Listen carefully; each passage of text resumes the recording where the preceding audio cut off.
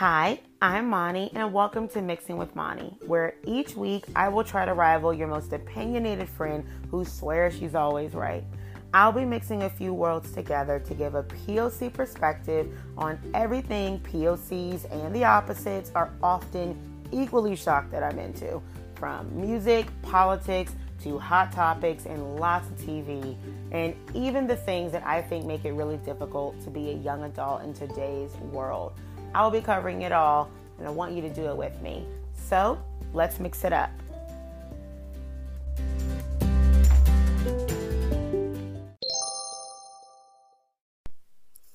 Hey guys, so I'm going to jump right in. I am not going to do a song this week, mainly because I have not been feeling well, so I really haven't been listening to much.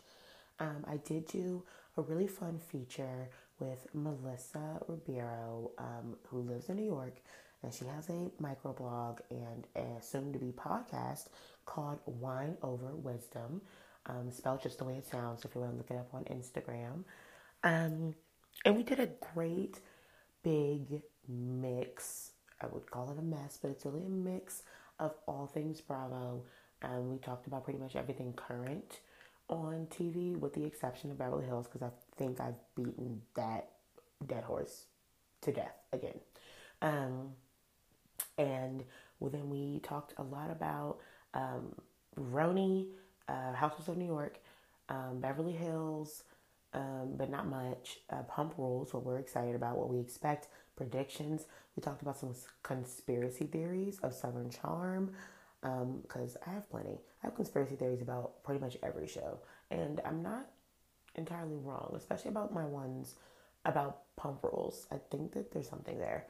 So I'm going to probably just like dip into pop culture and hot topics first, and then a little bit of politics, and then I'm going to play half of our feature, because half of it kind of goes with what is on this week. I'm going to save the other half for next week's episode, just because most of Bravo, or like half of the lineup is ending or has ended at this point. So just to have something to talk about. So when we get to more like Southern Charm and Pump Rules, we'll probably do that next week. But because we mixed it all together and kind of went on some really great tangents about what we loved and didn't like about current seasons, past seasons of all the shows that you guys love, that we love too, you'll get a little bit of everything. So you'll still get hear a little bit more of like New York, even if we transition to talk about Pump Rules or Housewives of Orange County. Like, there are so many great parallels, I think, of Bravo, and we point out quite a bit of them. What I think you guys are going to love about Melissa is that she has this, like, she's a really big empath. So she kind of like has a lot of good wisdom that she puts like into perspective of watching these shows, and not just troubled humans, like, yelling at each other, but like putting herself in their shoes a little bit, and says some really cool like things and understandings and analysis of like Shep and Billy Lee from Vanderpump Rules, Chef from Southern Charm, some of the housewives. But then we also, of course, get into some dirt and some tea. So stay tuned for that. And I'm going to take a quick break, and then we will get started with hot topics and some politics. So I like to call hot politics. All right, so I'm back and ready for some hot politics. So let's see, where to begin? So, hot topics wise, some things have gone on. A lot of it, in my opinion, just because my worlds collide so much, is like Bravo related. We still have no info on BravoCon. Me and Melissa kind of get into that too. I think we should all just make our own BravoCon. We should all just go ourselves, and just like stand outside of headquarters and be like, we want answers. And we're going to get them, especially since so many people have already bought their flights. I don't have that much faith in anything. I could never do it, but it's a thought. Other things going on in Hot Topics, if you care or watch Riverdale, I know that Cole Sprouse, who plays Jughead on the show, was also Cody on Sweet Life of Zach and Cody. If you are a Disney kid like I am, that was definitely my era. And his girlfriend, who plays Betty on the show, um, yes, if you are not familiar with Riverdale, but you are familiar with Archie, those names are the same. It is basically a remake of Archie, a dark, twisted remake, though. It's really good, though. I do like it, and I've gotten a lot of responses and DMs of people who were like, you should definitely be watching this and reviewing it. So I'm definitely thinking of expanding my DVR a little bit. Um, they broke up. They were dating in real life and on the show. So I think that it'll be very interesting watching the show from now on and their dynamic. There's apparently been some like hints we could have seen of them, doing press and at Comic Con, but they have decided to consciously uncouple. I've always found that to be the funniest statement ever. Like, what does that even mean? Like, if you're consciously uncoupling, everyone who is uncoupling should be conscious, unless you're like divorcing someone who's like not, who doesn't have any brain activity, which I know what it actually means. It's like we both decided and made it like a conscious decision to like not be together, but still it's a really silly phrase. But no disrespect to anybody who's done it. We all probably should do a conscious uncouple versus like, fighting it out, which is what I love to see, which is why we watch reality TV. Also, if you love fighting it out, some politics, just to kind of switch over really quick. I'll probably expand later. Mueller testified on the Hill this week, and it was about 6 hours. It started at around 9ish and ended around like 12:30 for the first half, and then he came back the second half, cleared some things up, answered some new questions, had new people ask him things until like 3:30, and I actually watched the whole thing. I don't know what's wrong with me, but I'm equally as interested in politics as I am in reality TV and Bravo and TV in general. And I find it to be like, I think it makes me interesting, I'm probably going to do a poll. Like, does it make me interesting that I'm equally well versed in both worlds? But I also find them to be so similar sometimes. Like, watching this man on the Hill and watching the different sides, it reminds me of like different couches at a reunion. And there's like the chairman person who asks all the major questions and delves up everybody's time to speak, like Andy Cohen at the reunions, or any person moderating any reality TV show reunion. And then like there's like alliances on the couches, and then they all kind of go at each other, and then someone comes out, Mueller, who is like a friend of or something, and then like they all go at him. It is wild. Like some are on his side, some are not. He did quite the job. I will say that if you aren't super into politics, like you don't have time to watch C-SPAN all day like I did or made time for, or you don't like care that much, or you don't want to care but you want to be informed, which I definitely think you should heading into another election year. Wow, 4 years already. That flew. Yikes. Okay. Sorry, just kind of like took me by surprise there how long it's been. I will say that you should just definitely be conscious of what you're reading in the news or what you see on like regular news stations, like their recaps of stuff. Some things do get sensationalized. I'm not about to be here and be like fake news, because I have a great respect for the media, and I think people turn on the news and stuff because they have an inkling of what's going on, but they want to know more, but they don't have time to basically sit and watch C-SPAN or read everything. So they kind of get like their recaps from there. And my mom is one. She works within like the government, so it's sometimes hard for her to like sit and watch some people that she's worked with or knows about, like to be on the Hill and stuff, or to like, be in these hot seats, but she wants to be informed, so she'll watch the recap versions of news shows, which I think is great. You should do that. But just be conscious, like always like do a little bit more digging if you're concerned about something or you see something that catches your eye, or I say that if it's going to make you form an opinion when you go to the ballots, definitely research more. If you see something that someone says on one station, try to find it on another station. Odds are they're talking about it somewhere else. If they aren't, you should be concerned. Do a little bit more digging. Do like on Twitter or something, like they save you a click, and try to find it on the save you a click sites where they just kind of recap what articles are saying about that. Because there were some moments in the Mueller testifying that, for instance, he basically said that at one point, what the news picked up and ran on like a long news cycle that day was that he said that per President Trump's statements about WikiLeaks, some literally like verbatim stating, I love these WikiLeaks. Like, have you guys seen these? Well, I'm paraphrasing, but it's pretty much also like this in rhetoric and tone. Have you seen these WikiLeaks? They're great. Like, they're really great. And Mueller's answer, what the news reported, he said, like in the little banner on like CNN and Fox and ABC and stuff, was Trump's opinion on WikiLeaks should be alarming, or it's troubling is an understatement, is what they put up there. Troubling is an understatement, and they kind of made it seem like he just said that like outright, like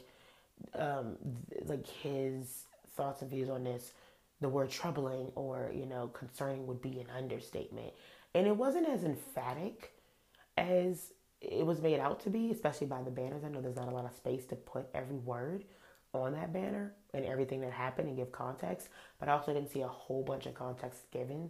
And the context was he was read the tweets about WikiLeaks, Mueller was, by another representative in Congress, and then was asked if that's bad, basically. And he basically was like, I'm not at liberty. Like, he's like, I don't really want to have an opinion on this. And that was pretty much his answer for a lot of things. So I'm surprised they pulled so many things out for the news cycle, because he didn't say too much. And I'll get into that in a second. I'm probably going to go all over the place again. Sorry. I'll try to keep it more civil and structured. But he pretty much was just asked his opinion, and then he said he really didn't have one, and then, or like he wasn't at liberty to say it at this time, and then he was asked again, follow up, like, would you consider this troubling? And or how do you feel? It was asked specifically, how do you feel about what you just heard? But I think it's a good question. And to that, his response was, troubling would be an understatement.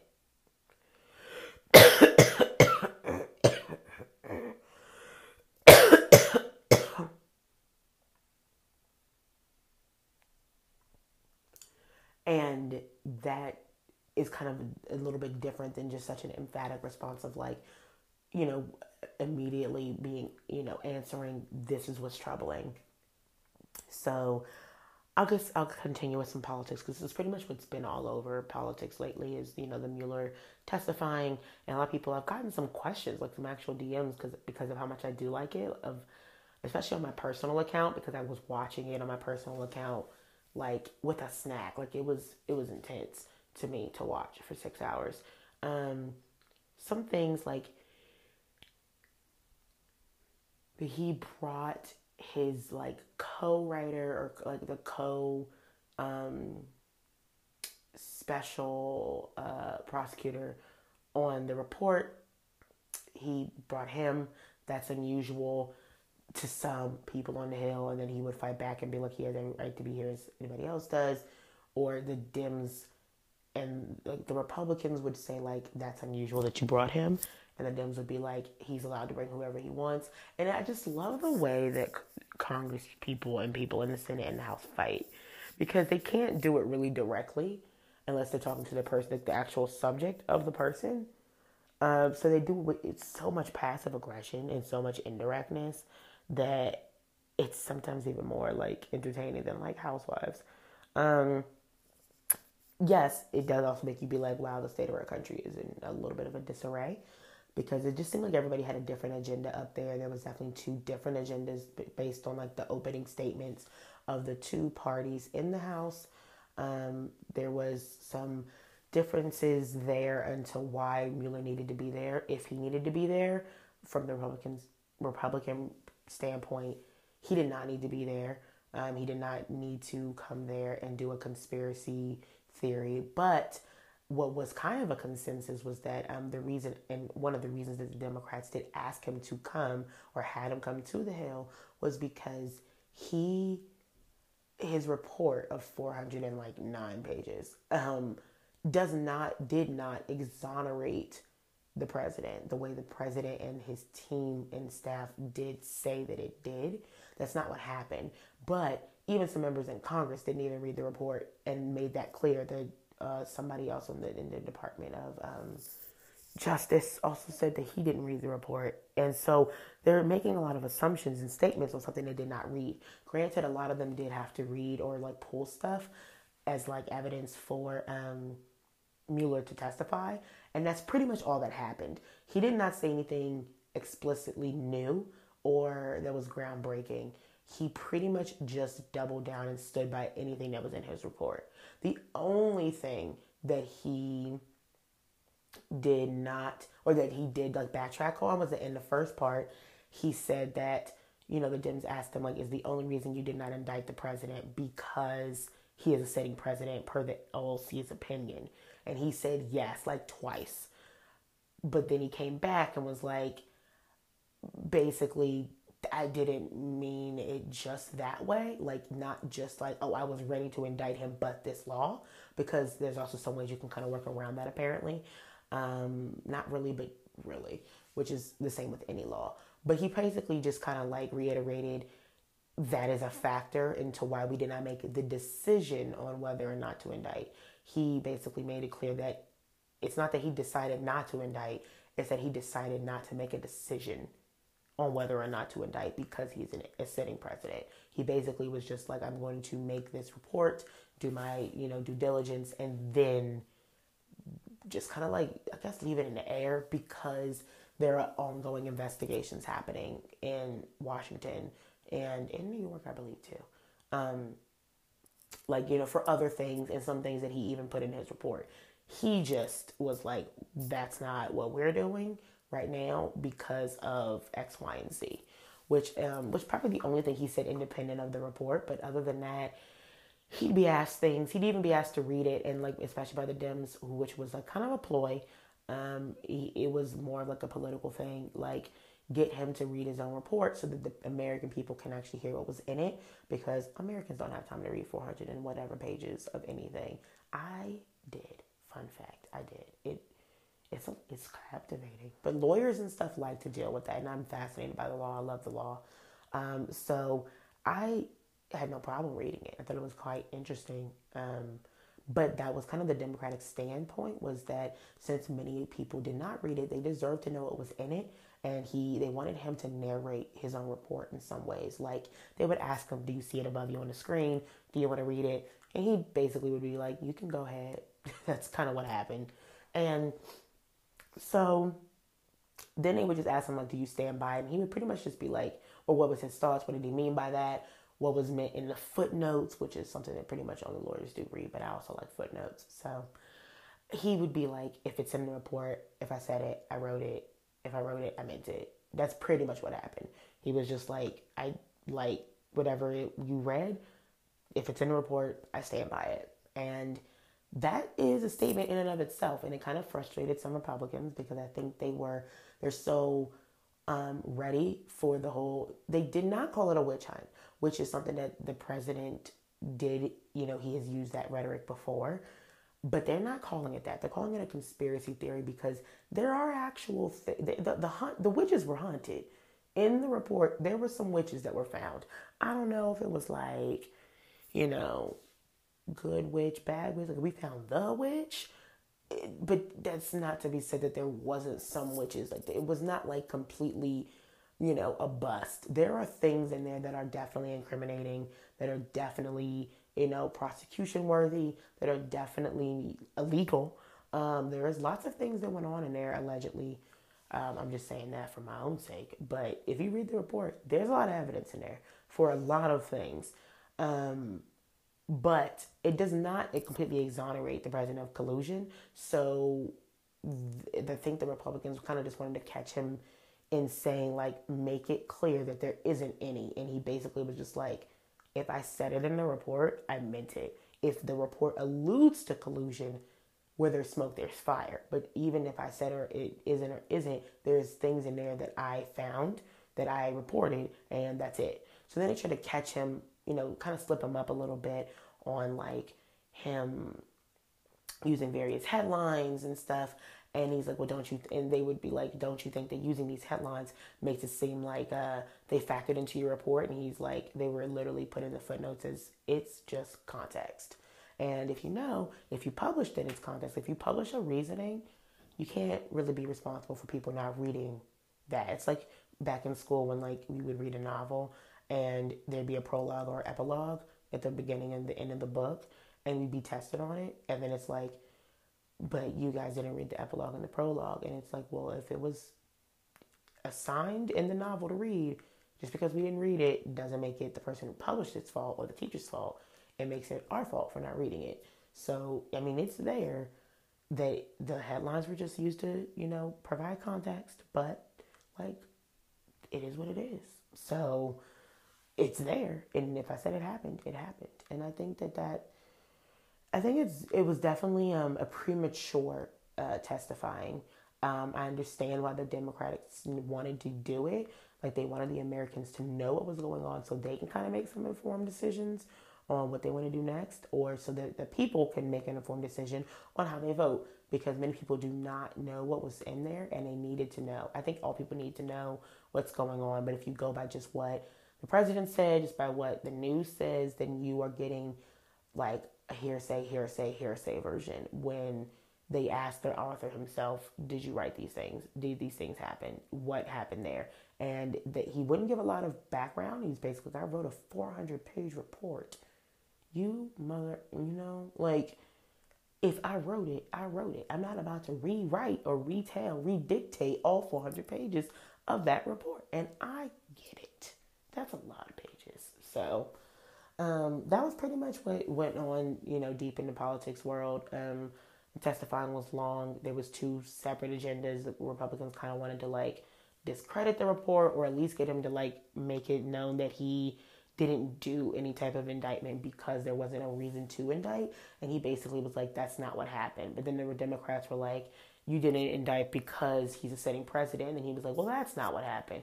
And someone was like, then why was he there? And I get that, because why? Because that was a waste. But there were some important moments. I will say that, if you just read like a summary, or like read like the transcript of the testifying, that would probably be great, because it was interesting. It'll be an interesting 2020. I cannot wait to cover politics and on this podcast next year. God help me. That was sarcasm, because I am not looking forward to it. I always get really anxious talking about politics on the show, on my podcast, but I think it's important to put it in layman's terms. I don't even think just for like younger people, like, within my own age demographic, but just in general, people who don't just want to watch it all day. They want to have freedom in their lives, but they also want to be informed. And I get that. I feel both. I also have a really great ability to disassociate. I also find that to be the reason why I love Housewives so much, because I have no favorites. I have some that I like a lot, but I don't stand like a huge fan for any of them. Like, I can literally watch them all objectively. Like, okay, yeah, we need you. You're awful, but we need you. Or you're terrible. I like you, but we don't need you. Like, I'm really good at doing that, and I like that about why I like politics, because I can kind of see where everyone's coming from and make informed decisions, but I can also see where everyone's coming from and be able to reiterate to everyone listening to my show what's going on, like, without, being biased one way or another. So I get really anxious about it, but I've had a lot of really good feedback of people who are like, we want to know more. Like, you are really good at that, and I think you do a good job of being in the balance, so we can make decisions without, like, kind of like what news people are supposed to do. They'll give you the unbiased opinion of both. We know that doesn't happen, but, just what is going on. I do think that, Republicans had an agenda to discredit the Mueller report, but Democrats also had an agenda to use it to political advantage of like getting him to say isn't there, isn't the only reason that you didn't indict because of this, so that they can kind of be like, see what we can do instead to push our own political agenda. Not to mention, they're trying to find a president, like a presidential candidate right now. They want to replace the current president. So in order to do that, and in order to, before they can, back anyone, or, they want to get it all out there. So when it's out there, candidates will address it. You know what I mean? Like, they'll actually be able to be like Mueller said, and they can address it before they even get to debating Trump. They can use that as a way to, get at the forefront and become the Democratic nominee. Because once the American public knows about it, the American public gets concerned. They want to know their answers to stuff. They want to know, what is it that you're going to do about this? What do you think about this? And since so many of them were lawyers or prosecutors or something, like, they all have very different interpretations of the law, but they all want to reiterate how important, following the law is. So I think that's something that's important to know, is that, you kind of just have to know where you stand on your own. But in order to do that, you need to know what's going on. So I get it. No one had 6 hours. I was sick. I had 6 hours. So I watched, and I'm here to tell you about it. If you want to know more about what happened on the Hill and the testifying of it all, I think this also went way longer than I should have, talked about it, because I still had more hot topics to get on too. But there was a lot that went on, like a whole lot that went on, that I didn't even get to. So, because again, 6 hours. But that is a great gist. So if you want to know more, DM me, let me know. You can leave it in the reviews, but just with 5 stars, please. Thank you. If you want to do that. But I am excited to hear you guys' thoughts. If you do like it, if you're not, I did want to scrap politics in general, but like, I don't have to. I mean, people are telling me often that like they like it. So maybe I'll keep it, and just keep doing it this way, and then get into some mess and being shady with people. And I'm doing a couple of cool features coming up soon. I'm really excited about that, with some other really awesome podcasts. So look forward to that. And that will not be about politics at all. That'll be about the mess that we love. So yeah, that kind of wraps up the Hot Politics. I guess some other things, if you're interested, there's going to be a female Thor, I've heard, which is a Marvel character, a superhero. He's usually a man. And so that's kind of cool. And yeah, let me know what hot topics you guys are into. Oh, The Bachelorette is ending, but I'll probably get into that into the DVR segment. I'm going to do a bigger deep dive on Bachelorette with someone very soon that I'm excited about. And that's going to be coming up in the next couple of weeks. So, and that will be by the time it's ended and Bachelor in Paradise starts. So look out for that. But yeah, biggest thing that rocked the pop culture world this week, and that all the sites have been like reporting, is either Housewives, because there's been 2 reunions on concurrently, and then the whole Riverdale, this young couple like consciously uncoupling. So that's kind of it. So I will take a break, and I will get into some Bachelorette things this week. It's a little bit lighter, just because it was just Men Tell All, and then like a previews of, or like a snippet of what, happened this, the whole like post, what am I trying to say? Fantasy Suite thing. So that's that. And yeah, I'll get back into that in a second. And I'll do markers, of course, in the bio, or not the bio, in the description, so that everybody knows where their favorite parts of the episode is. So stay tuned for that. All right, so we are back with dipping into my DVR. I say that wrong every single week. I say like dipping into my DR. That's like the Dominican Republic. That's not it. Would love to dip into there. Also, hope everybody's okay that's been going there. With a lot of people disappearing, dying. That's dark, graphic. Okay. But yeah, no, it's dipping into my DVR. Sorry about that. This whole thing is new to me. So, dipping into my DVR, we'll start with The Bachelorette, and then I'll do the segment that I did with Melissa Ribeiro from Wine Over Wisdom for pretty much all your Bravo content. And we get into a lot. I will admit there might be some choppy-ish editing. I don't think it's that bad because we took breaks anytime that either of us really had to cough because we were both getting over a cold. Um, and we would like take a break, and then I basically edited it out. So it'll just like you would not have missed anything if the words like don't overlay or like they kind of skip. We're talking about the exact same thing. We did it really strategically that way. So have no fear. We just did not want to cough in your ears. Wow, that rhymed. My English degree is finally paying off. All right, so for Bachelorette, men tell all. Mike needs to be the next Bachelor. Everyone's caping for it. If it's not him, I will legitimately not watch anymore. It is time to have a person of color as the Bachelor, as the male suitor. I loved Rachel as the Bachelorette. She was the first black suitor of the show. Loved her. But they all know their bread and butter is at Bachelor. We love Bachelorette, but it needs to be done. We need to have some level of diversity. They've been trying to do more diverse casts of women and men, and that's great, but that's also how we ended up with Mike. He is loved by all, and it is not because of or in spite of him being black. It is literally because he is so amazing. He is so sweet. He championed for Hannah so hard. He was so like strongman macho without being too aggressive. Like he didn't want to fight anyone, but he would protect, Hannah. He was not afraid to stand up for himself or for Hannah. I like him for this role. I think Tyler C will probably end up getting it though, because I have a theory she chooses no one. I don't know why. I have a theory that she doesn't choose anyone. I would love to be wrong, because if she chooses Tyler C, then Mike can definitely be Bachelor, because we had so many things go on, and like pop culture news of the final four two of them having girlfriends, and one being Luke P, which is a disaster, which most people know about even if they don't watch the show. So, Luke P, awful. And I'm so glad she sent him home.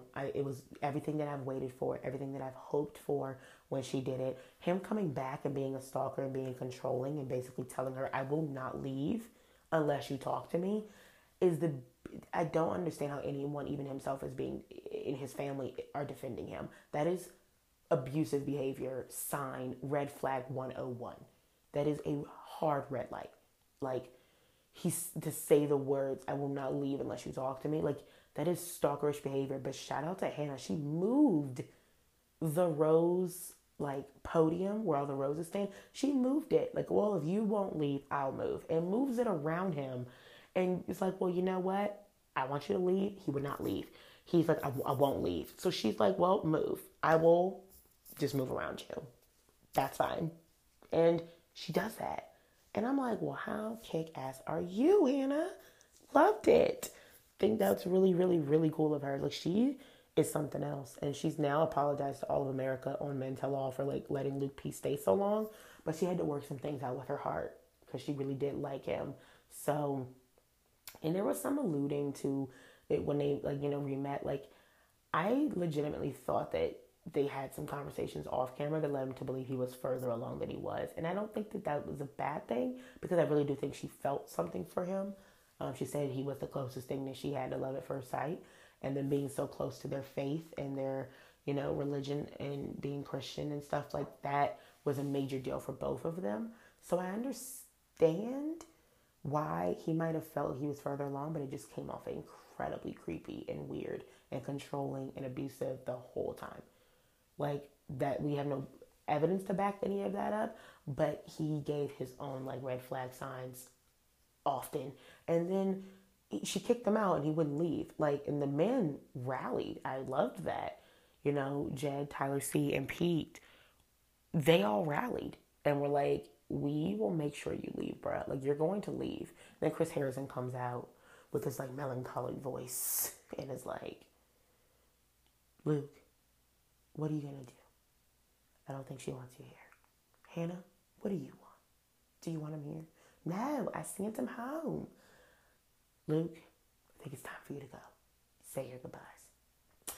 None of that happened, but that's kind of what it felt like or what it sounded like. So I find that funny.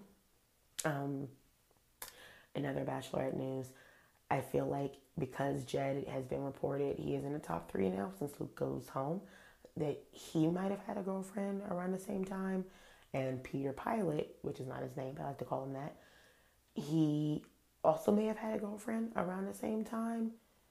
I think Tyler C is the only clear winner. So if she doesn't pick him, then I know that one of them will probably end up, she will pick no one, because I mean she's probably not with anyone right now, because that's all come out in the last few weeks and the show's kind of almost over.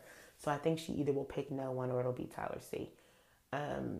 And we find out next week, 2 nights for 2 hours each night. I swear, Bachelorette thinks that I just have all the time in the world for them, and I don't. But it also kind of goes into the argument of why people think that Bachelorette fans and Bravo fans don't coexist. I'm determined to prove that wrong. I know, I heard, the bonus episode, or was it a regular episode? Either way, it was great, with Michelle Dempsey, who is an amazing, mom, media, superwoman, blogger, all these things. She's amazing. She and the Real Moms of Bravo, who I'm always talking about, who I love, they kind of got me started in this whole thing and realized how much I loved just talking too much about TV. They kind of went into the conversation if you don't watch Bravo, what do you watch? On their last episode, and they were like, I guess The Bachelorette, but none of them have seen an episode because they all love Bravo. And I love Bravo, but I also watch The Bachelorette. Then they did a poll. Then I did a poll. And basically, nobody watches both, and I think you should be. And I think that, it's fun both ways. Not to mention, Mondays and Tuesdays are now clear, I think, because Beverly Hills is finally over. Woo! Yay! So, and I'll be doing a feature or something pretty soon with someone about Bachelorette, who also is a fan of Bravo. So I think it can coexist, but you do need time, because Bachelorette it's long. It's 2 hours every single week, and then for the finale, it's 2 nights, 2 hours both weeks. But a lot of times it's because the interviews and stuff at the end of the season, they interview all the people, which is how we all know that we love Mike, and Mike should be a Bachelor. So I'll end on that note. But yeah, that's it for Bachelorette. It's been a good season. I think that we are headed into some really weird territory. I don't think anyone was there for the right reasons. I think even Hannah, had so many insecurities that I don't even think she was there for the right reasons. So, curious to see what will happen. I'm excited for next week. And now I will introduce you all to the feature that I did with Melissa Ribeiro from Wine Over Wisdom for some much needed Bravo banter. Oh, I love an alliteration. English degree at work ×2 today. Love it. And yeah, we'll get into that. Hope you guys like it. Again, please don't mind the coughing. So sorry. We try to cut as much out of it as possible. But we go into everything Bravo. I mean, Housewives of Orange County. What we should expect, what we love and don't love. Pump rules. What about the rumors that we've been hearing of there being a new cast, that they're going to filter out the old cast. I've gotten a lot of tips and hints on some things that's going on. So thank you to all of those people. If you know more, tell me more. I'd love to gossip with you in my DMs. It's fun.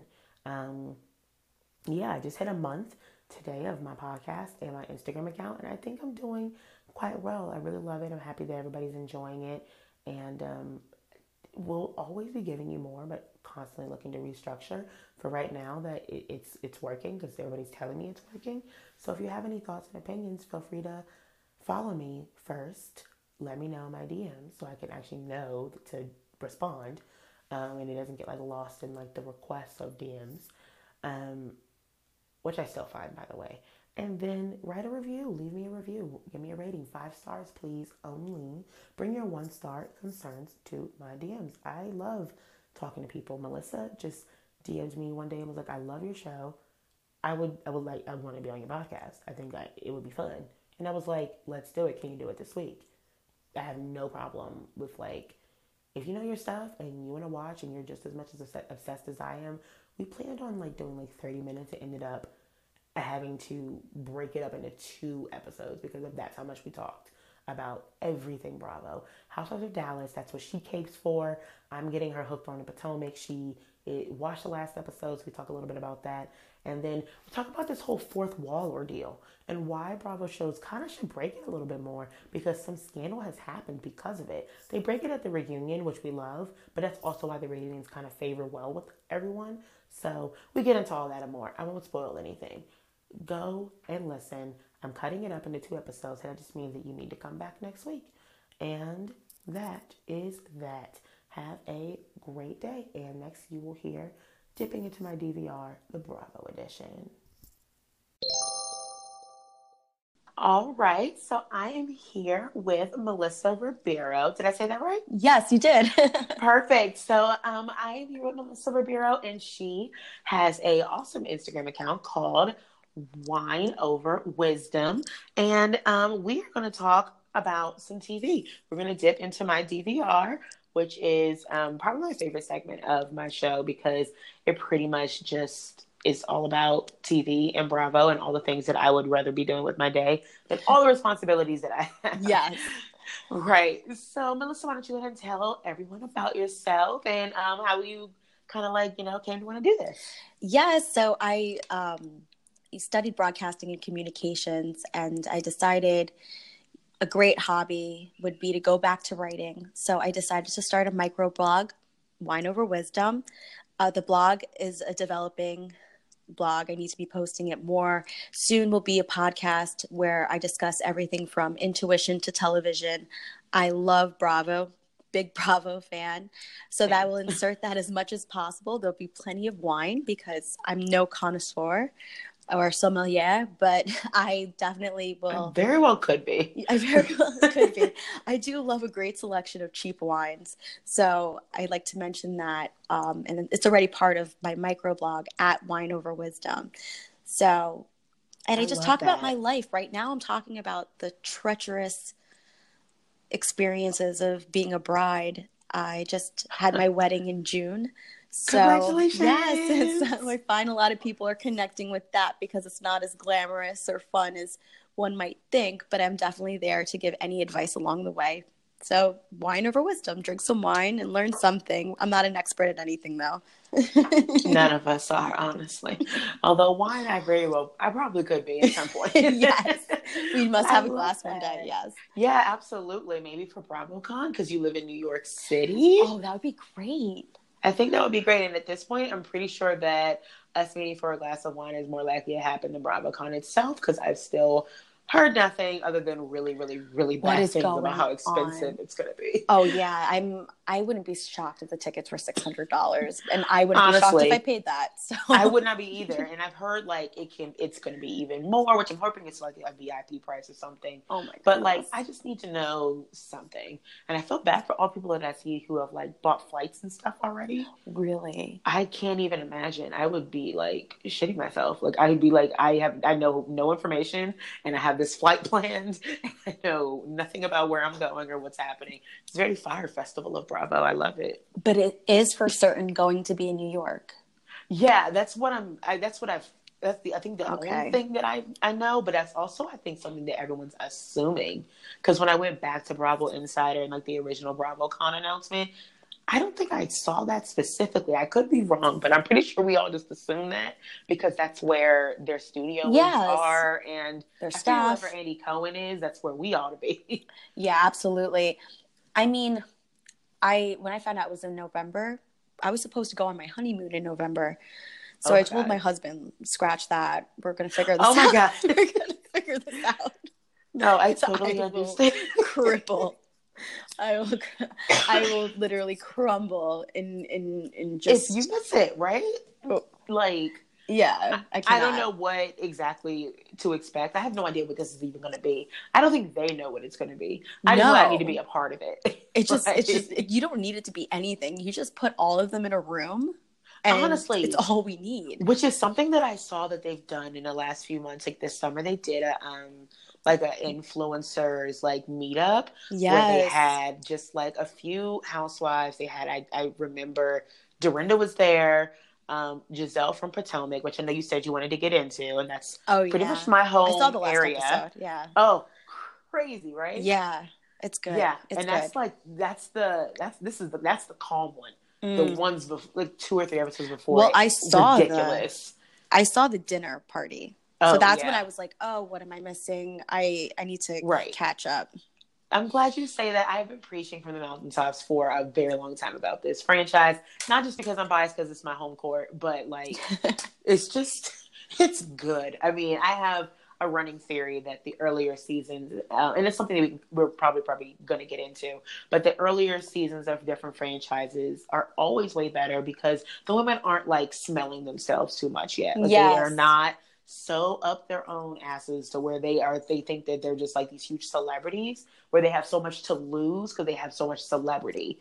So like their deals are like, they have deals in place and contracts and stuff when they get to be certain caliber that makes them kind of like a lot more unrelatable. And with Potomac and like Dallas and like earlier franchises of almost any Bravo show, I think they do so well because they're relatable. Even if they're rich as hell, they're still relatable in some aspect of like, Yeah. as women, we can understand them. As minorities, we can understand them. As, maybe wives, we can understand them. As moms, like they are relatable. But now it's like 15 nannies and big houses and they won't tell anything about their own personal life. They just like yell and scream at each other and Yeah. then like don't ever take accountability for anything else later. Like that's not They how are we live not our lives. self-aware yet. They haven't studied themselves enough yet. And they don't have the clout. Just like you said, I've heard you talk about Dallas, and I feel the complete same. I'm a huge Dallas fan. Me I too. kick for Dallas, and Stephanie and Brandy, I I love them. love them. I absolutely love them. And then Leanne, of course, is like the crazy factor, and her lines. Oh, she's something. Like her one-liners are almost up there with Bethany. And I hope that is what I just said is enough to get people who are not in it on it because Yeah. Bethany has amazing kick-ass one-liners, and so does Leanne. Like she's really gonna come. Like I think that there is so much breakout stardom to these like newer franchises. I think Giselle is really one to watch for. I've heard like on Watch What Happens Live recently.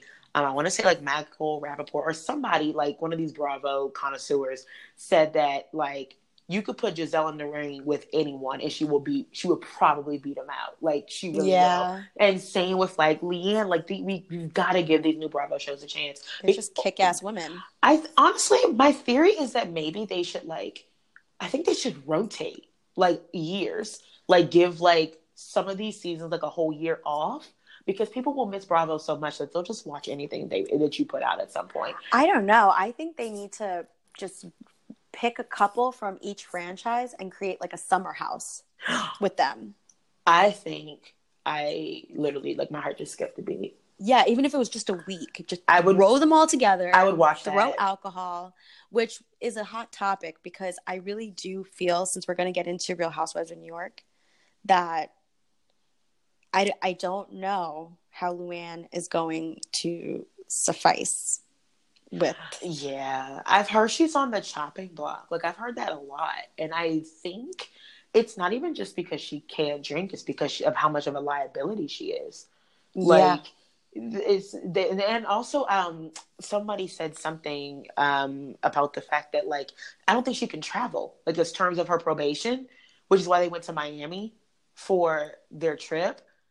Like Oh, really? she can't. I don't think she can go out the country, so she can't go on the cast trip. So there can't be a cast trip, and it's gonna just the dynamic is just totally different when one person is totally sober and the rest of them are like not that it shouldn't be supported and they shouldn't be on the show if they can't have some kind of libations or something, but it just kind of like it takes the whole energy down and makes it serious when none of the other people on the show are serious in that moment because they're all inebriated and then like Luann is like pissed about it. So it's just like she's screaming, in her self-righteous, like, I can't be around all this drunkenness. Yeah. And they're just like, giggle, giggle. Okay. Like, well, there is a parallel between what we're going to talk about tonight between Southern Charm and Real Housewives of New York, I because we was both just have thinking that. Luann and Catherine, and they're both doing this against their will. And of course, to be a Yes. Bravo celebrity doesn't mean you have to drink. There are plenty of people that are just as interesting drinking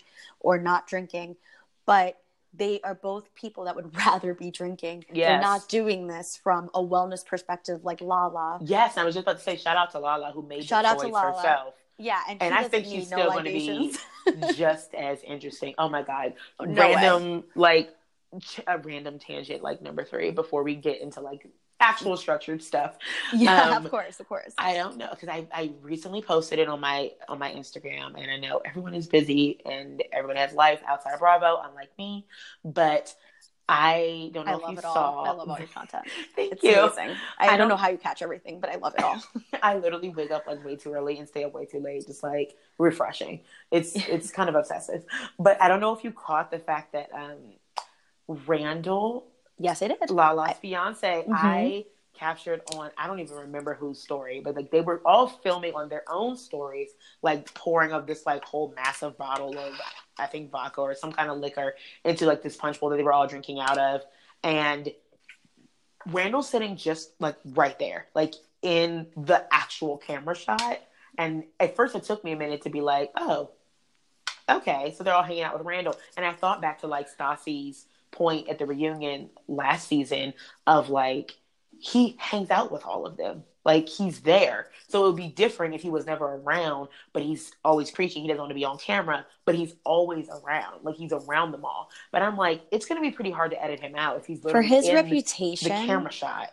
For his reputation, he has to claim that he does not want to be filmed. But if it's going to make Lala money and it's going to make him money to pay back Fausti, oh my God, he's going to be on camera. I think that also, like, watching his personality and watching his stories, I don't think I like him. I think he seems like a lot. Like, he seems like a lot. I've seen lives where Lala and him both go on live together, and he gets upset that there's not as many people on his live as Lala's. It's like a playful upset, but like, still, we know. Think about this. Like, I'm about to say, like, feel? I just that's what I'm saying. Like, something about him is like so fame whorish. I'm surprised. Yes, he doesn't absolutely. want to be on the show. I think that when he started dating Lala, she was also so new because she was casted on the show. I've heard, instead of like hired, like by Lisa. Like, she wasn't working there first, so she was kind of like brought into this world, and they didn't know how she was going to, like, I guess, test. And then she was literally, although they would love it if we all forgot, but she was the home wrecking whore. That was literally what they casted her as. Mm-hmm. Like, they all hated her because of it. And then I guess he didn't want to be associated with that. He was still going through his divorce. But now all that's finalized, and he's been on Flipping Out. So I'm like, if you're going to film one Bravo show with your fiance, and at the time, as your girlfriend, why would you not film another one, the one that she's on, the one she actually makes money from? Like, it makes no sense. It makes zero sense to me. I think that they did like the house renovation together, and it's the house that they're in right now. Wait, I want to get into another rant because I heard your episode on Real Housewives of Beverly Hills, and I just want to quickly say, everyone forgot the fact that Dorit and PK were on $1 Million Listing, and they were going to sell their house, and then they didn't. And it got, did anyone mention this? Burglarized. It was really? it was like the day after the open or something. Like, they had like a broker's open on the episode, I believe, and then like it got like burglarized, or some things were stolen, and it made news, and some people were very skeptical. Yeah, very, very skeptical. Some people were saying it might have been an insurance scam because he owed money. So it was like, because I was like, your house and you're not. Right, because there's no way you're going to have a broker's open on TV and a Bravo one, and then like all these super like highfalutin brokers. Like, even if it wasn't on Bravo, they're not just letting anyone in the house. Like, it's not an open house. They're not just letting any old person in the house. Like, I'm sure that your lovely house in Beverly Hills was a little bit more exclusive to get into that open house than like a flyer on the street 16 streets down. Like, I don't buy for a second that it was like we had this huge open house and then like things just went missing. But no, they stole, absolutely not. And now when you have the kind of security system right. Come on. Like, Boy George lives there, but you have no security. Like, what? What is that? Like, what are you talking about? And I remember, like, yes, I remember it was burglarized because Dorit said that something that she gave PK on, like, the season prior got Oh, stolen. Like, right. something ugly, like, or that The she heart hated. neck, Yes. like I think I'm mixing that with actually one of my friends who got a heart necklace and hated it. It was like a doll it was something. Either it Yeah, got something. stolen or they didn't steal it or something. It was brought up. Like, oh, and then it was around the same time that Kyle's house got burglarized. And it was like a thing. And I was like, one of these things are not like the other. I think something doesn't belong. And Ooh, I don't believe you everyone agree. who's in a lawsuit where their homes got burglarized. Yeah, that's Sorry, I said that weird. By the way, I'm getting over a virus, a cold, so Oh, same. I'm struggling. It's just And I gonna can't be breathe through my like, nose, so if I mess up on words, this is why. Yeah, that is really interesting. I yeah. never made that connection until this very moment. Yeah, I find Erica, that Dorit, really and Kyle. interesting. But that just also goes with I honestly, I have such a dark theory that the entire West Coast of Housewives needs to, like, be taken out back and just shot and, like, restart. No.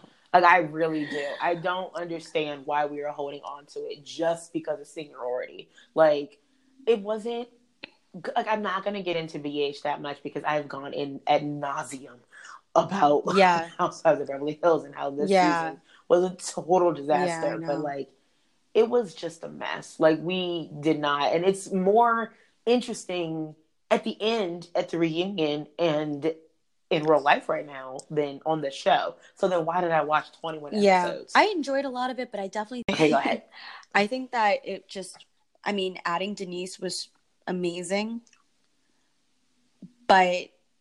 And I loved... Honestly, it was the Denise show. I loved Denise. I know that not everybody feels the same way as me, but I loved her because she... Who did not like Denise? I don't know. Some people were a little critical of her in the beginning, and I don't know where they stand now, but she is perfect. But she is an extra calm body, and the rest of them are trying to be safe. So they needed... I don't think Camille was enough. I think they should have added Denise and someone else.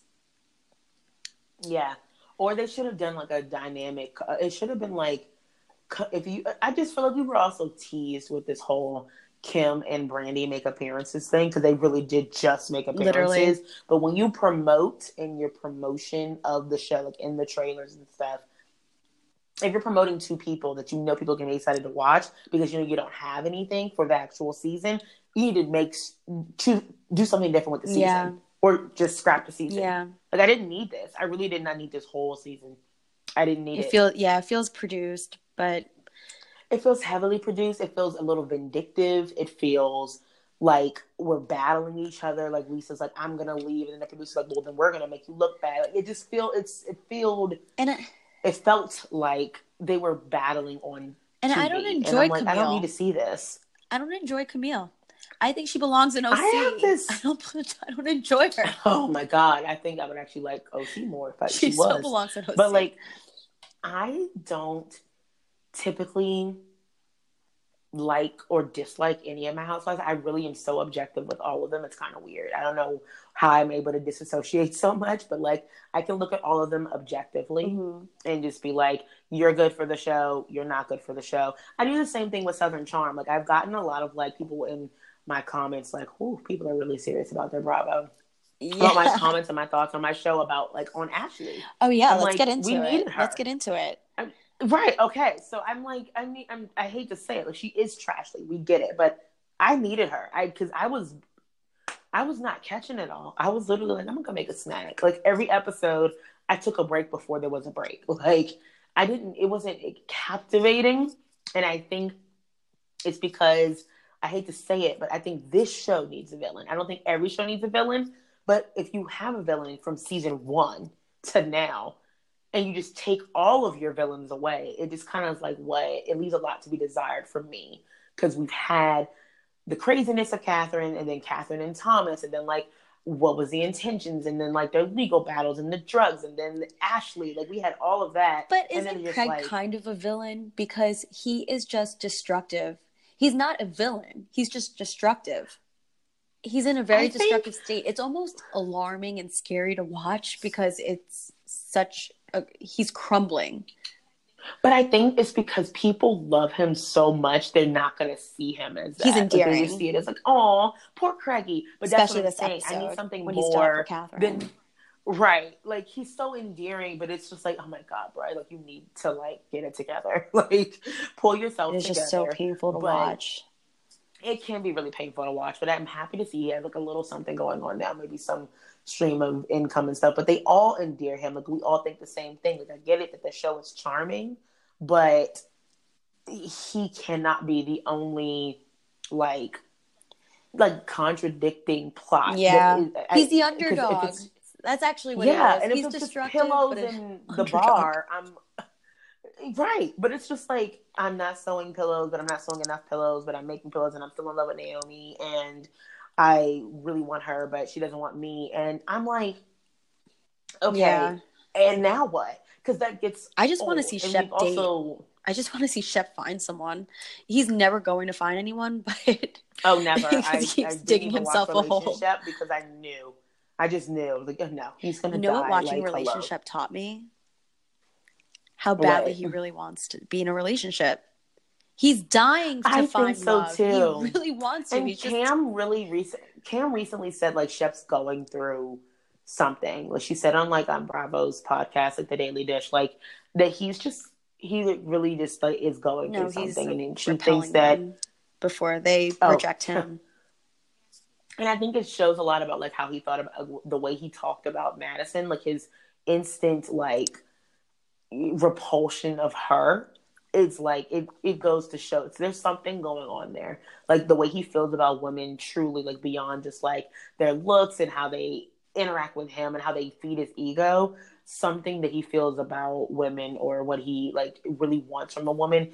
There's something there that he kind of has to like get through, but he's too grown of a man for anybody to babysit him. Yeah, well, I'll get into the little wisdom aspect. There's a huge relationship between desire and fear. The biggest thing that you desire is the biggest thing you fear. So if the biggest thing he desires is having a woman or finding love, the biggest fear is that he won't find it. So he's just using so much energy to reject it that is amazing. Yeah, and this is where he is. That. Yeah, that makes sense. Him being that's exactly where he's at. A sloppy frat boy this episode was so entertaining to watch. I mean, I was dying, especially because I used to, smoke a lot back in the day. So I could totally relate to all of them. And like the fact that you could just look at someone across the room and just laugh for no reason. And you find everything funny. And then everything, you're like in tears and tears and tears. Like that was hysterical watching Shep and Austin. I think so too. But it was such a turn off for anyone that's a potential suitor. For sure. Yeah. Or anybody who was watching who was like not stoned or drunk, like wasn't having fun with them. Like, can y'all just like stop giggling? I was just getting flashbacks of college watching them. But if I never had that, sorry.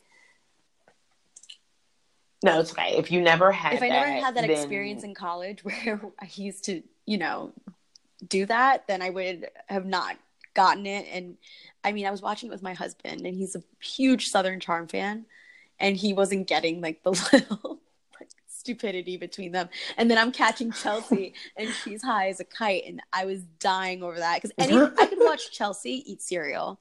I could watch Chelsea do anything. Me too. I love her. I love her. Have you ever seen? I think she's amazing. Have you ever seen Survivor with her? No, not with her, but I did. Wow, really? Oh my goodness. You'll fall in love with her even more. That is happening this weekend. Yeah, she's responded like her first season. The men on like Twitter and on the internet were going wild. I mean, you have this bombshell of a human being who can like fish and hunt and is like down to get dirty, but is also so low drama and low maintenance. And she just seems like good energy. And she's like down for anything. She's a hard worker. Like she's amazing. I wish I had her energy.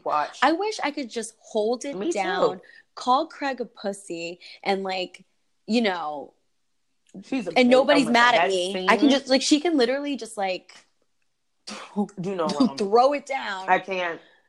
That was an incredible scene. Serve it straight up. shut it down, walk away without a scratch every single time. She sat down right behind him and said, I have a bigger dick than you do. I was like, someone give this girl an Emmy. Like, what is this? She saved that. But that was like, to me, that was the turning point for the season. I finally felt like we were going somewhere. Starting. And it was thanks to, yeah, even though we were like multiple episodes in. But it finally felt like, thank you, Craig, for having a meltdown. And thank you, everyone else, for reacting so heavily. Because I think that this show, with this cast, their personalities are so inherently Southern and charming that they are repressed in it. So they need reaction. They have to be reactionary. And I think for the last few seasons, we've had a need for reactions. We've had Thomas and Catherine going at it, and then Catherine going on a downward spiral, and Thomas like basically turning everyone against her. And then we've had Ashley come, and then we had Ashley be terrible. People were on Catherine's side because of it. Like, they need reactions because their reactions to stuff is sensational. Because when Ashley got to this skeet shoot brunch, sometimes I really wish I was from the South because I don't know what the hell that is. But nobody blinked an eye when she said it. And I was like, is that a thing? Yes, yes, it's a thing. It's just shooting some skeet. It's a fun and drinking mimosas. Why not? Well, I don't think alcohol and guns should mix, but I don't think so either. But I think they had them anyway. I'm pretty sure that's what that big beverage cart was like. Because they were like, I'm gonna go get a drink, but like when she walked in, first of all, I thought she looked amazing. I know her outfit was great, her makeup was great. Yeah, but her mouth moves like the Grinch. This is great. It really does. And she has the heart of the Grinch. Like, she's a train wreck of an individual. And she was obviously an escort. She obviously was an escort. And she was obviously produced coming in there because I really don't think that, I said this on my show last week, I don't think they knew. I really don't, because their reactions were pristine. Their reactions. I don't think they're that. Absolutely. I don't think that they're that the bitch is back to have been able to do that. Yeah, and in a feather hat. They all ran from a table. Like, I've never seen. She would have made me run that way. She has that energy that is just like. There are some people when they walk in the room and you don't even know they're there. The hair in the back of your neck does. It just stands right up, and you're like, "Who is that?" Oh. Honestly. It's you. That's who she is. And her cameo with Naomi, I know you're saying that they need a reaction, but sometimes the subtle reactions, I just find them so intriguing. Naomi just basically I like that. But that was my thing. Like, I honestly feel that they do that was a sizable reaction to me. I don't think Naomi expected that call. When she got it, she went like numb. She was like, "Oh my God, why?" I know what happened. I know that Ashley was probably begging production for another chance. They said no. Nobody wants to be with you. Oh, wait. Naomi didn't go on the trip. Naomi, you know that is part of your contract to be on the trip. You don't want to go. Now you have to bite this. You have to you have to do this clip. And you have to do this. It's either this you or could go tell on she a was trip so with your forced. ex-boyfriend. She was so forced to do it. She practically had like half a bottle of rosé in seconds. I feel like she looked at Kevin holding the camera and was like, "So you guys are paying our tabs or what?" And they're like, "Yeah." And then she's like, "All right, 3 rosés it is. Let's get it over with." And Ashley was like, "Oh, you're drinking already?" She was like, "Yeah, girl." Every response was perfect, even though it was just such a gentle response. She was just like, her faces were amazing. But like, that's what I loved about, like, this is also why I say I think we need Ashley. Like, people are like pissed at me and everyone else for saying but it. What like, more can no, Ashley she's do? awful. Just constantly plead for forgiveness. Well, that was also my point, that she has no place on the show. And honestly, because she's not dating Thomas. I love Catherine too much. I want to see them all just develop relationships. I want to see Catherine's. Oh, sorry, my computer. I want to see Catherine's new man eventually on the show. I want to see Shep. I hear we do get turned down by a bunch of women and spiral, and then finally face himself. Fun. I want to see Austin not have this fake relationship with Madison, but Madison, whom, by the way, we probably should have had. Yeah, we probably should have had her over Austin anyway. She's doing a good that was job. Also a thing. I definitely think that their relationship was not real. No, it is But I not. also think that maybe that was production's way of introducing her to the cast a little bit more authentically than Thomas and Ashley the escort. I believe with Austin and Madison, it's a real relationship. Oh, no. Sorry. Back it up. I said it all wrong. It's a fake relationship with real sexual tension. Oh, yeah. So, absolutely. You know, she doesn't there was see him probably as a like human, but she sees him as like a right as a sex toy. And he sees her. Maybe he's falling for it, actually, because Madison seems so intelligent. She seems so street smart. Oh, she's playing this game. Like, she's playing it well. Oh, yeah. Like, I recently heard her do an interview with Really? Kate Casey, and she talked about how she was planning on moving back to New York with her ex-husband. And she said she was going to pack up her family and move to New York. And I thought that was the largest threat that she gave to Bravo. Like, she went on this podcast. She doesn't do a whole lot of press, but she's done a press tour for not even being a friend of on the show. And I think that's bold, but also strategic. And to say to production, like, I'll pack up and move right now. And 2 weeks after she did that interview, she's been in New York for like the summer. Have you heard her? I've seen her put it up on her like Instagram that she's going to be in New York for the rest of the week. She showed an apartment that's clearly like a rental or an Airbnb. I mean, everybody rents in New York. Come on, but and she said that it's temporary, but I think that was like her card. Like, he's playing her hand. Oh yeah, absolutely. I felt the exact same way. I heard a podcast with Danny and Rachel O'Brien. Be Here for a While, whatever. And it's sort of a recent episode if anyone wants to catch it. It aired after the whole Madison texted Gentry, Danny's boyfriend at the time. Right. Well, she had her client text Gentry, Danny's boyfriend, and she was explaining the whole Instagram drama that ensued from that. And Danny basically breaks down about how kind of calculated their relationship is, because she was in a relationship, and then as production started occurring, she was suddenly with Austin. They were very on it with Instagram, showing every little thing they did. And I don't know, it just seemed too cheesy, but I feel like Austin might fall for it. Well, I've already said once before on my show, my conspiracy theory is that the whole threesome ordeal was staged. Yeah. Oh, yeah. I said that on the Real Moms of Bravo podcast. I was like, there was no way that was authentic. I watched Madison look at the camera. Yeah. Like, are you there? It was 100% like, right. And it was 100% like straight on. Like, I've creepily recorded people. Like, you know, you just send like a Snapchat to your friends or something like, would you check out this outfit? There is no way your camera is so perfectly positioned that it is capturing everything. And I've yelled at my mom, at my friends, at partners and stuff. And you don't run out of your door and then stop prematurely like 15 paces away and continue yelling because the camera's there. Like, he stopped right in front of his bedroom door and like hands on his knees, Madison. And I'm like, she's literally the cast right there. believes like, it. The cast believes that video, or they're trying to believe it because they know it's a good storyline for them and it might lead to something. It's a good crutch situation, but also, if a girl that you slept with, your boyfriend, is standing there with a camera, wouldn't you smack that phone out of her hand? Or smack her? Like, or smack her? Still sitting there? Why are they both still sitting there? I don't understand. And if it wasn't staged by Madison and Austin, I believe it was staged by Madison to be like, hit on him. You're going to catch this footage. Come over, give him drinks, give him weed, whatever. Like, let him pull an all-nighter with him until I walk in. I actually think that's a really good point. That maybe she kind of, coerced it herself, because what a better way to get on the show than that. Oh, yeah, absolutely. She's made herself the talk of every She's always wanted to be on the show. She did Patricia's hair, Danny's hair. She was just working her way through. She has tried in the past when Danny mentioned something about with her ex Todd or Tom, Madison's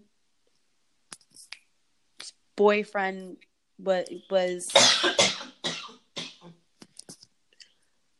Sorry, go ahead. Madison's boy. That's okay. Madison's ex-boyfriend used to fix Danny's ex-boyfriend's boat or maintain it, and then when Danny and her ex broke up, she did her hair.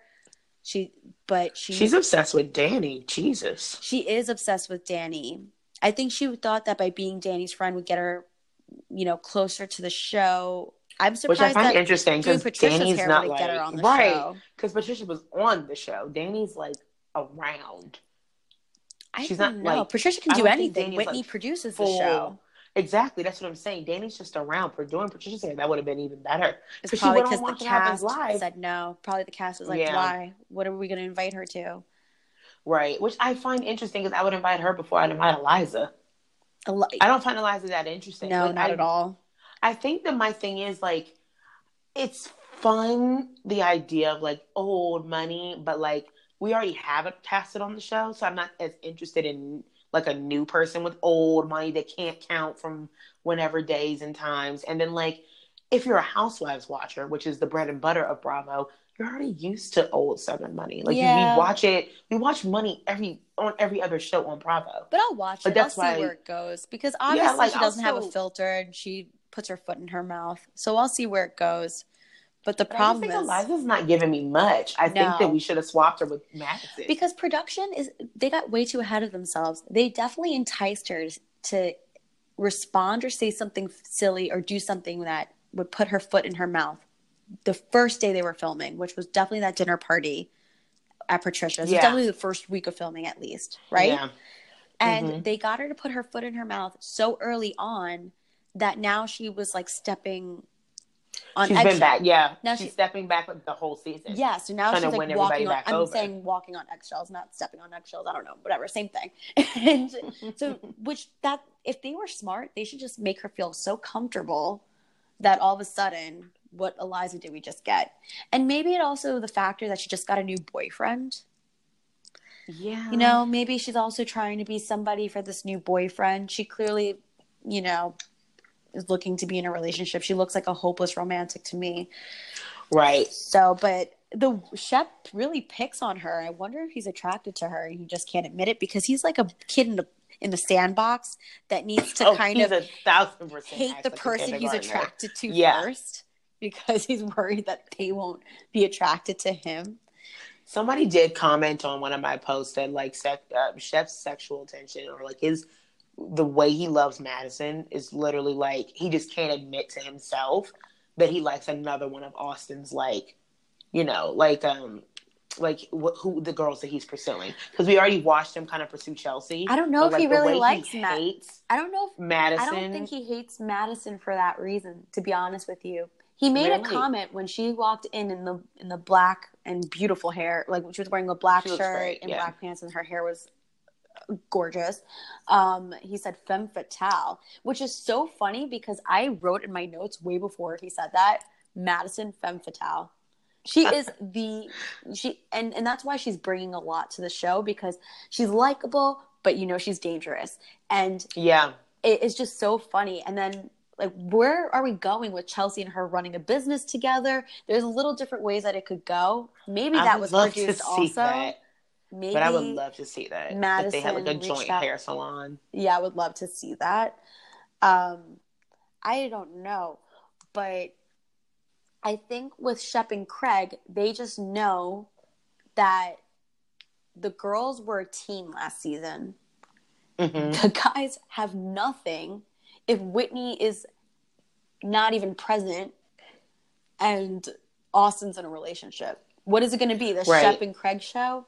No. Shep and Craig, Tweedledee, Tweedledum. Like, as much as I love them and I would love to be their best friend, I feel like they remind me of anyone I grew up with, which is so sad. No, I get that. But I really grew up with a lot of that. So there is something really frustrating and endearing at the same time between the two of them. But really, the good old boy thing dies quick. Like, and it died. And they got chewed up last season by the girls. Yeah, and it's just like he's kind of they're just kind of continuing it. Like we see so much pretentious behavior like with Whitney and Shep that eventually like it just gets old. Like all the boys' antics get old. The girls they keep the show running. So Yeah, honestly, absolutely. without them, but the chemistry kind of has to be there.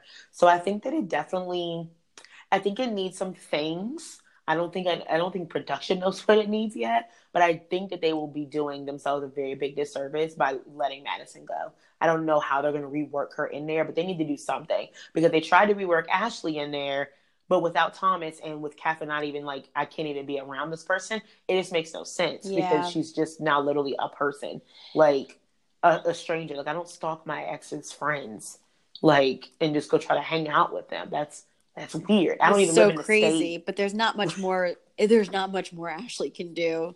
Even if she No, yeah. apologizes, she's going to start fights with people, and they all know the best thing to do with that type of crazy is not even react because you're just giving her more Yeah. ammunition. And I mean, with Madison, sure, maybe critics or a lot of viewers already are going to reject her because they can tell how badly she wants to be on the show, or maybe the cast might reject her because they can tell how badly she wants to be on the show.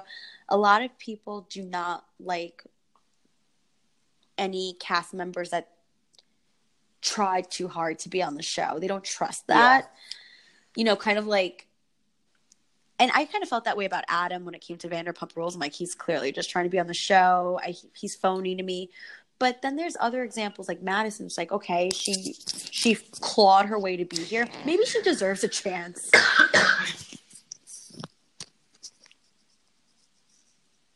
Go ahead. Oh, no, it's okay. Madison deserves a chance. Sure, she inauthentically got on the show and she's a lot of tactics. That girl has tactics. But Oh, she deserves absolutely. it. She deserves it. Give her a Give her her. I microphone. mean, just give her a chance and see how she tests. Because I think that's something that they do with the housewives all the time. Is they see how you test, and then if it doesn't work out, like they kind of like scale back. Because and this is probably a really good transition, but like that's pretty much what they tried to do with Barbara Kay. Like she was supposed to be full time on Housewives of New York, That but was so sad. yeah, and then like I before the was show rooting for even aired, Barbara. they were like, "No, You weren't? she's not going to be." I know, but I felt like if they just added someone else with Barbara, I felt like the fact that she was a square in a round hole or the turnip in the fruit basket, so to speak, by Dorinda, the fact that was so she was a spectacle of her own. I thought that was so interesting to see, like, what did we do? We just dragged someone from New Jersey basically and brought Yeah. her here, And all that self tanner we saw her spray on oh, herself, I and she was just like know. stamping herself everywhere she It went. was nice to see, and Sonia fought for her. Sonia loved her so It was so much. cute. And Bethany like was like, in her Bethany way, like preach scolding and like comforting at the same time. And she was just like, no, I know, I totally get it. You were basically like brought here and like left out to dry, which I do think is what happened. Oh, it I think is. they brought her on because she was there for the Luann intervention. She had a good connection and tie to Bethany and Luann. And during the first few episodes, I mean, in the Hamptons, it was a good lead-in. I saw promise. Oh, I was yeah, like, okay, absolutely. this works. Like they were both there. It was a hot mess. They were trying to Got warn it. her. They were trying to warn Right. her. If you keep defending Luann, that's your storyline, and that's it, and it's going to get washed away.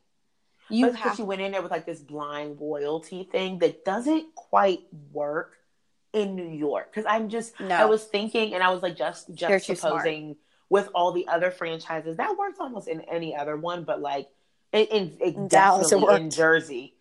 Oh, in Dallas, it yeah. works between Cameron and Leanne.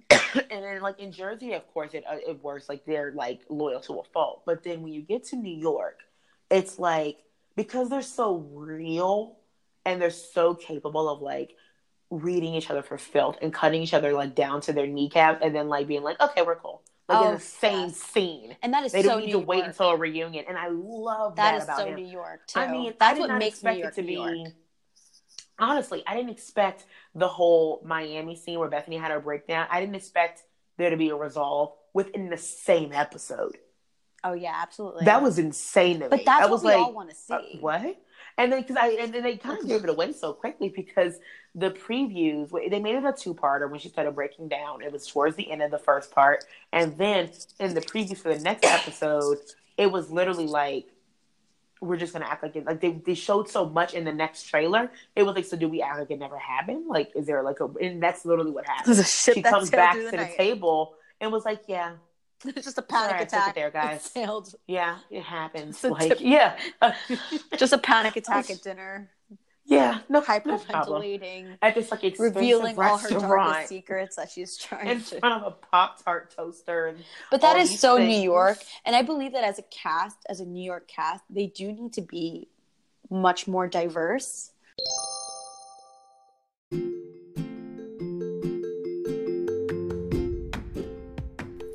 Oh my gosh, I hope you guys enjoyed that as much as I did, as much as we did. Thank you so much to Melissa, for coming on and doing this with me. Like I said, I'm cutting it short this week just because there is so much that we talked about. Tune in next week. We get even more into New York, back to OC, and doing some Housewives of Dallas, and then Potomac. We both cape for those shows separately and then like together. I got her on board. Then we get into some conspiracies about Southern Charm, the whole threesome thing, all of that. We go back to New York. We kind of go all over the place, but all your Bravo needs are met, I promise. Really just cut it short this week just so that we had, a little bit more to work with for next week, but also because we know that everybody can listen to Bravo all day. So we understand that, and we just wanted to make sure that we put out some good stuff. Hopefully the edits weren't too bad, but just wanted to make sure you guys could hear us and appreciate all the history and knowledge that we, like the deep diving that we went into. Let us know what you think. You can follow us, both of us, on Instagram. You can follow Melissa at Wine Over Wisdom, spelled exactly how it sounds, with no spaces or underscores or anything. And you can check out her blog and stuff there and her micro blogs. And then you, of course, can follow me at Mixing with Mani, MIXING WITHMANI on Instagram. It's been growing so much. I'm so pleased. And yeah, all Bravo news and stuff, and all pop culture, all TV news. I talk about it all day on there. So a lot of good content there. Tune in next week to hear us get deeper into more Bravo stuff and do a little bit of an analysis as well. And let us know what you think. Please feel free to rate 5 stars, please, and then bring all your 1-star, 2-star, whatever comments to my DMs. Apparently, I respond to everyone, so might as well, right? What do you have to lose? So 5 stars only, and hopefully you write some reviews, and I'd love to hear them because they really make my day. So hope you guys have a great week, and we'll see you next week. Bye.